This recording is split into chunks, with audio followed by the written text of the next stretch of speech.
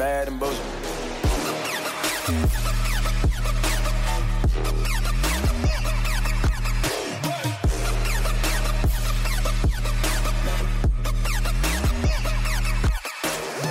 Welcome to the Bad and Bitchy podcast. I'm Erin. And I'm Erica. Erica, it's been a while. It feels like forever. It truly does, because there was Easter and just the way the holidays typically fell. We just Well, I'm tired. So anytime I get off, I'm taking it. Honestly, same. I feel like Easter was kind of a turning point for me, where like now that Easter's passed, things have kind of calmed down a little bit. Yeah. And I'm going to enjoy the next 2 weeks before the Ontario election. The Ontario election. Because then we're going to be going ham. And yeah, we are. We are. We're not going to get a break. Like May and June are basically write-offs, where it's basically July. Oh, Lord. Yeah. Yay, I guess. Thought. You know what?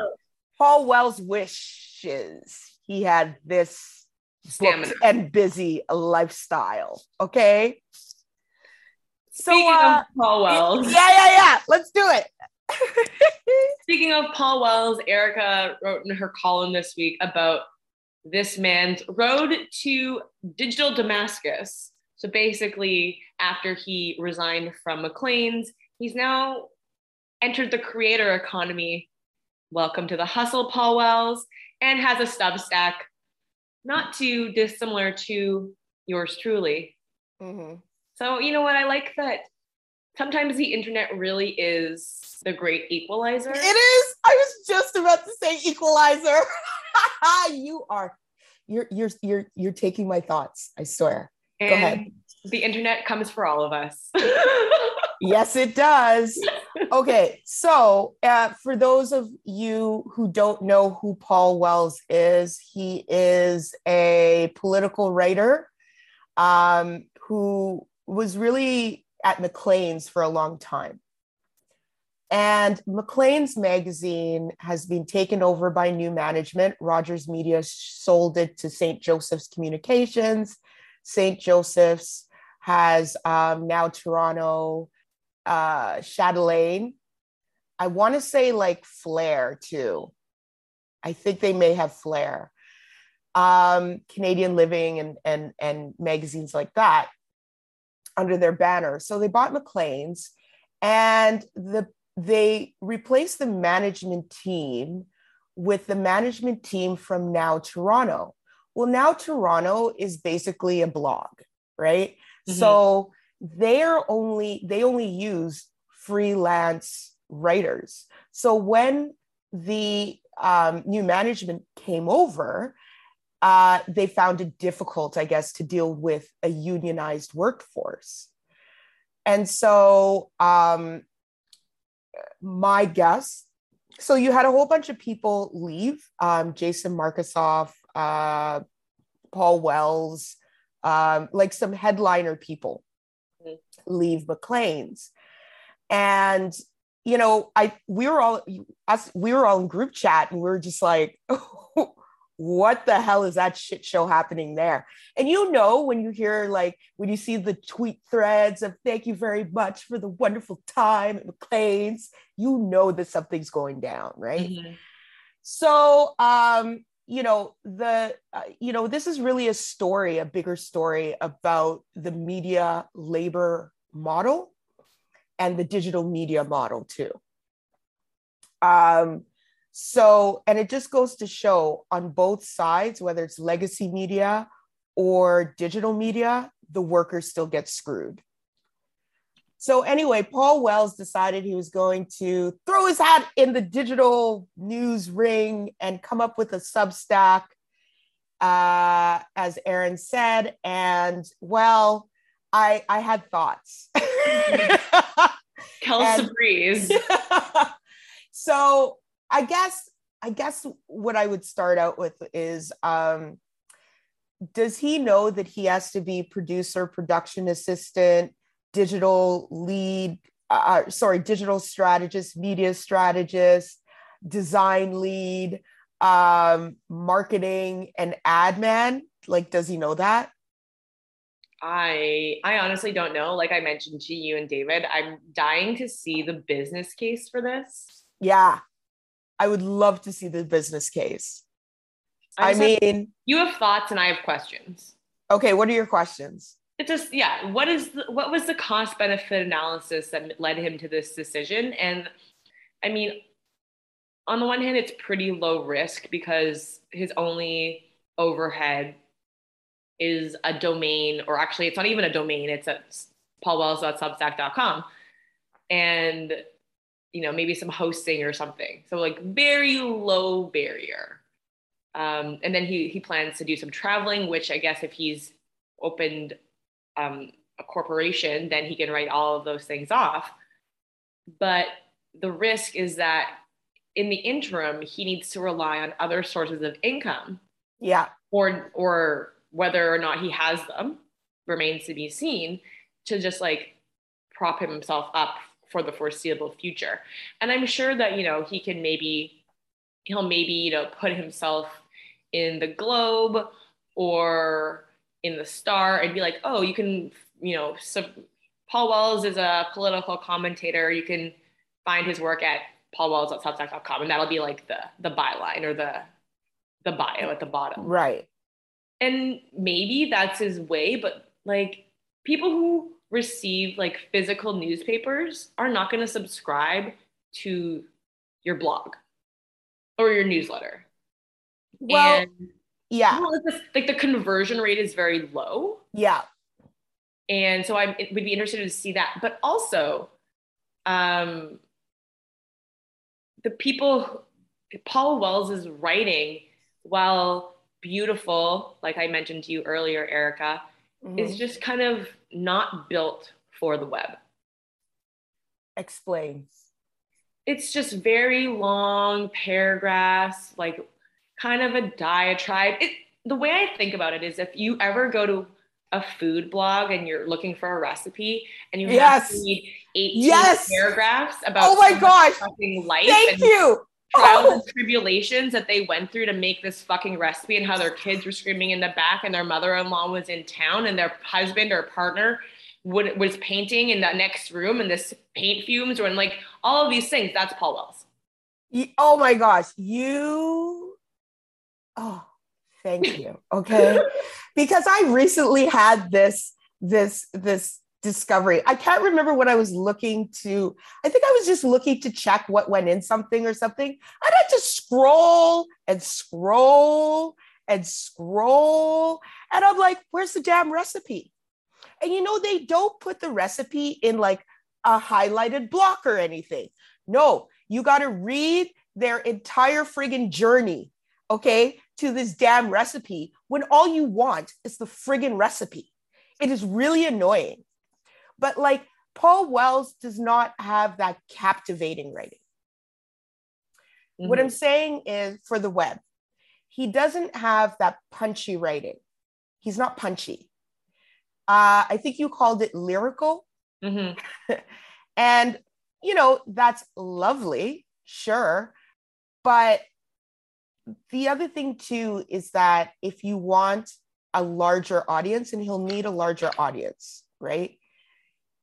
He will have to figure out who his audience is, what their demographics are. Mm-hmm. Are you talking Gen X and baby boomers? Because I cannot imagine somebody under the age of 40 like reading Paul Wells. I don't see it.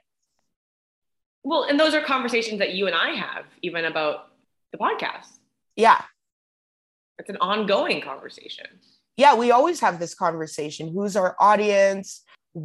How do we serve them? And I feel as though that's not his vibe. There was a woman on Twitter who said, "Yay, I just subscribed to Paul Wells' new newsletter." And I'm looking at this woman and, she's like 55. Okay. And I'm being generous. And I'm like, yeah, that's exactly the demographic who would read Paul Wells. And is this demographic really reading newsletters? Like, we read a lot of newsletters. Oh my God, yes. Right? Like, you always get to them before I do because you wake up earlier than I do. But we read a lot of content. The other thing is, how's he going to do this without social media? Yeah, and people that I've talked to about it, they agree that he needs to get back on social media. He left Twitter, fine. He's Paul Wells at Maclean's. But now he's just Paul Wells. He gotta build a profile and stuff. Mm-hmm. I mean, yes, he has a profile in sort of like IRL, but in the digital space, he's not well known. Let's be honest. Yeah. He left Twitter like 4 or 5 years ago, and then he came back for the election in the fall, and then left again promptly after. Right. So I don't understand the strategy. I don't understand the tactics. I don't understand who told him that this was going to be a thing for him. I let's just say I'm very pessimistic. It's just the fundamental lack of understanding of the importance of community and fostering a community of people who support you. Say that again, Erin, for people in the back. And I think a great example of someone who fosters community on Twitter in a very excellent way, and then that translates into book sales and one-off other sales and other drops and all these things, is Shea Serrano. Who? Shea Serrano. He's a pop culture and sports writer who generally publishes on The Ringer. Oh, yeah. Okay. Shea Serrano. Yeah. Oh, yeah. I know. Okay. I know of him. Yes. Yeah. He has several books. He has like hip hop and other things, basketball and other things. And he's always like teasing projects. Oh, I can't wait for you to tell you all of this and share this all with you, blah, blah, blah, all of these things. And then he quote tweets like you do, Erica, and like replies to people, but he does it in a way. He's like, oh my God, like, let's send this person like a whole bunch of like good vibes for like their final exam today and like things like that. Oh, that's nice. Yeah. Yeah. So he's really like building community, and that has led him to, and he will release short stories as like a PDF, and people will buy them for like $20. He has almost 450,000 followers because of all of that time he put in. Bam. So this is the other thing. Remember when everybody was paying for followers and stuff? Mm-hmm. That lasted 2 years? And then people were like, yeah, no. I think what happened was the social media giants came and took off cleaned up all the fake accounts. Mm-hmm. You bring up a really, really good point, which is the people who do social media the best are the ones who foster community. That's not Paul Wells. No. Not at all. And if you don't reply to people, you're not going to foster community. Yeah. Sorry, but you're not. And, if you're not going to like talk to other people on the app, you're not going to foster community. You're not going to build community. And so I think the whole thing is, I think from print world to digital world, different things are emphasized. And there's a lot of sweat and free labor that goes into building your place on those platforms. Mm-hmm. Yeah. And, don't get me wrong. I'm sure Paul Wells will just start off with like 25,000 followers. Cool. Mm-hmm. But can he mobilize them is the question. Yeah, absolutely. And he needs to get back on Twitter because literally it is the office cooler of our lives. Mm-hmm. Absolutely. Especially now that we're all working from home. Exactly. So Good luck. And then I had a piece for Billboard again recently talking about a new NFT website and how that will benefit musicians.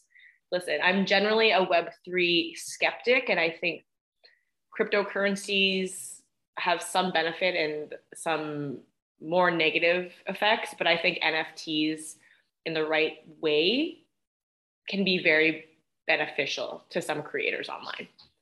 So I assume that we're going to have an episode where we talk about this more in depth. Sure. Yeah, because I feel like I got what you were saying, but you lost some people. Yeah, absolutely. Absolutely. Yeah. We can definitely bring maybe a guest on to discuss a little bit more in depth. Yeah. But Erica, it's also now Taurus season. And so if you aren't subscribed to Bad and Bitchy, make sure you subscribe at badbitchypodcast.substack.com. Or if you are subscribed, you can give the gift of Bad and Bitchy to your favorite bull so they can wade through all the bullshit. Yeah. And Erica, I don't know that you saw in your email, but I sent out the invitation to our next event for our founding members. And so when you become a subscriber, you get to select what level of membership you want, and founding members get events with us. And so that's taking place on May 2nd. And we're not going to tell you who, because you'll have to just come and see, but we have a special guest joining us. I can't even remember who it is. Yeah, sometimes I just tell Erica things and she just says, okay, and then I do them. She's like, oh, what's happening? Yeah, seriously, that's how it goes. But also, actually, Erica, we do have an interview we're conducting next week, which is being released in May, and which I am very excited for. So am I. Not everybody's going to be excited, but we don't give a fuck. But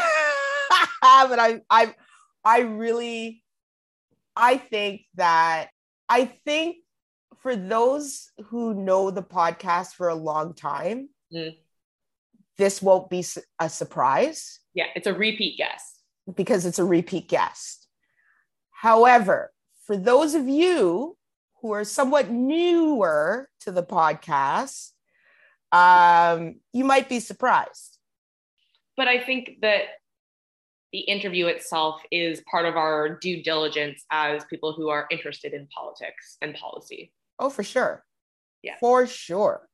Okay, Erica, so that does it for this week's episode. You know, we wanted to keep it short and sweet because 1, we're busy, 2, we're tired, and 3, you're going to hear so much fucking from us in the next 6 to 8 weeks. Yeah. So yeah, I don't even feel bad because I'm like, exactly. We're gonna go ham come Ontario election. So this is just your warning, because we've heard from people saying there's just too many podcasts. And listen, I hear you. I listen to a lot of podcasts. I hear you. I don't understand that. But some people, they get through them. They get through them, and they want more. And this is a way that they stay informed. And so gird your loins. We're coming for you. We're going to be in your feeds all the time, at least twice a week, with our regular coverage, and then bonus interviews. Yeah. Throughout the election period. Y'all can't say you didn't get your money's worth. Because I know some of y'all text me and you're like, where's the podcast? Where's the episode? And I'm just like, we took a break. Why? Because there are times when we will go absolutely unhinged. Well, I don't know what to use anymore. It's like, do I use crazy? Do I, you know what I mean? I would have said ham. Will we go ham? All right. There's a reason. There's a song about that. Yes. Actually, I just want to say, by the way, you want to talk Ham? Ham is on my workout playlist. Great song. It's a great song for running. It's a great song for weightlifting. It is great. Yeah. Which reminds me, I have to go see my trainer after this. So we will be back later this week with Misogynist of the Week. So make sure you are subscribed to get full episodes of our show, badbitchypodcast.substack.com. And stay tuned for all of our election coverage. Bye. Bye.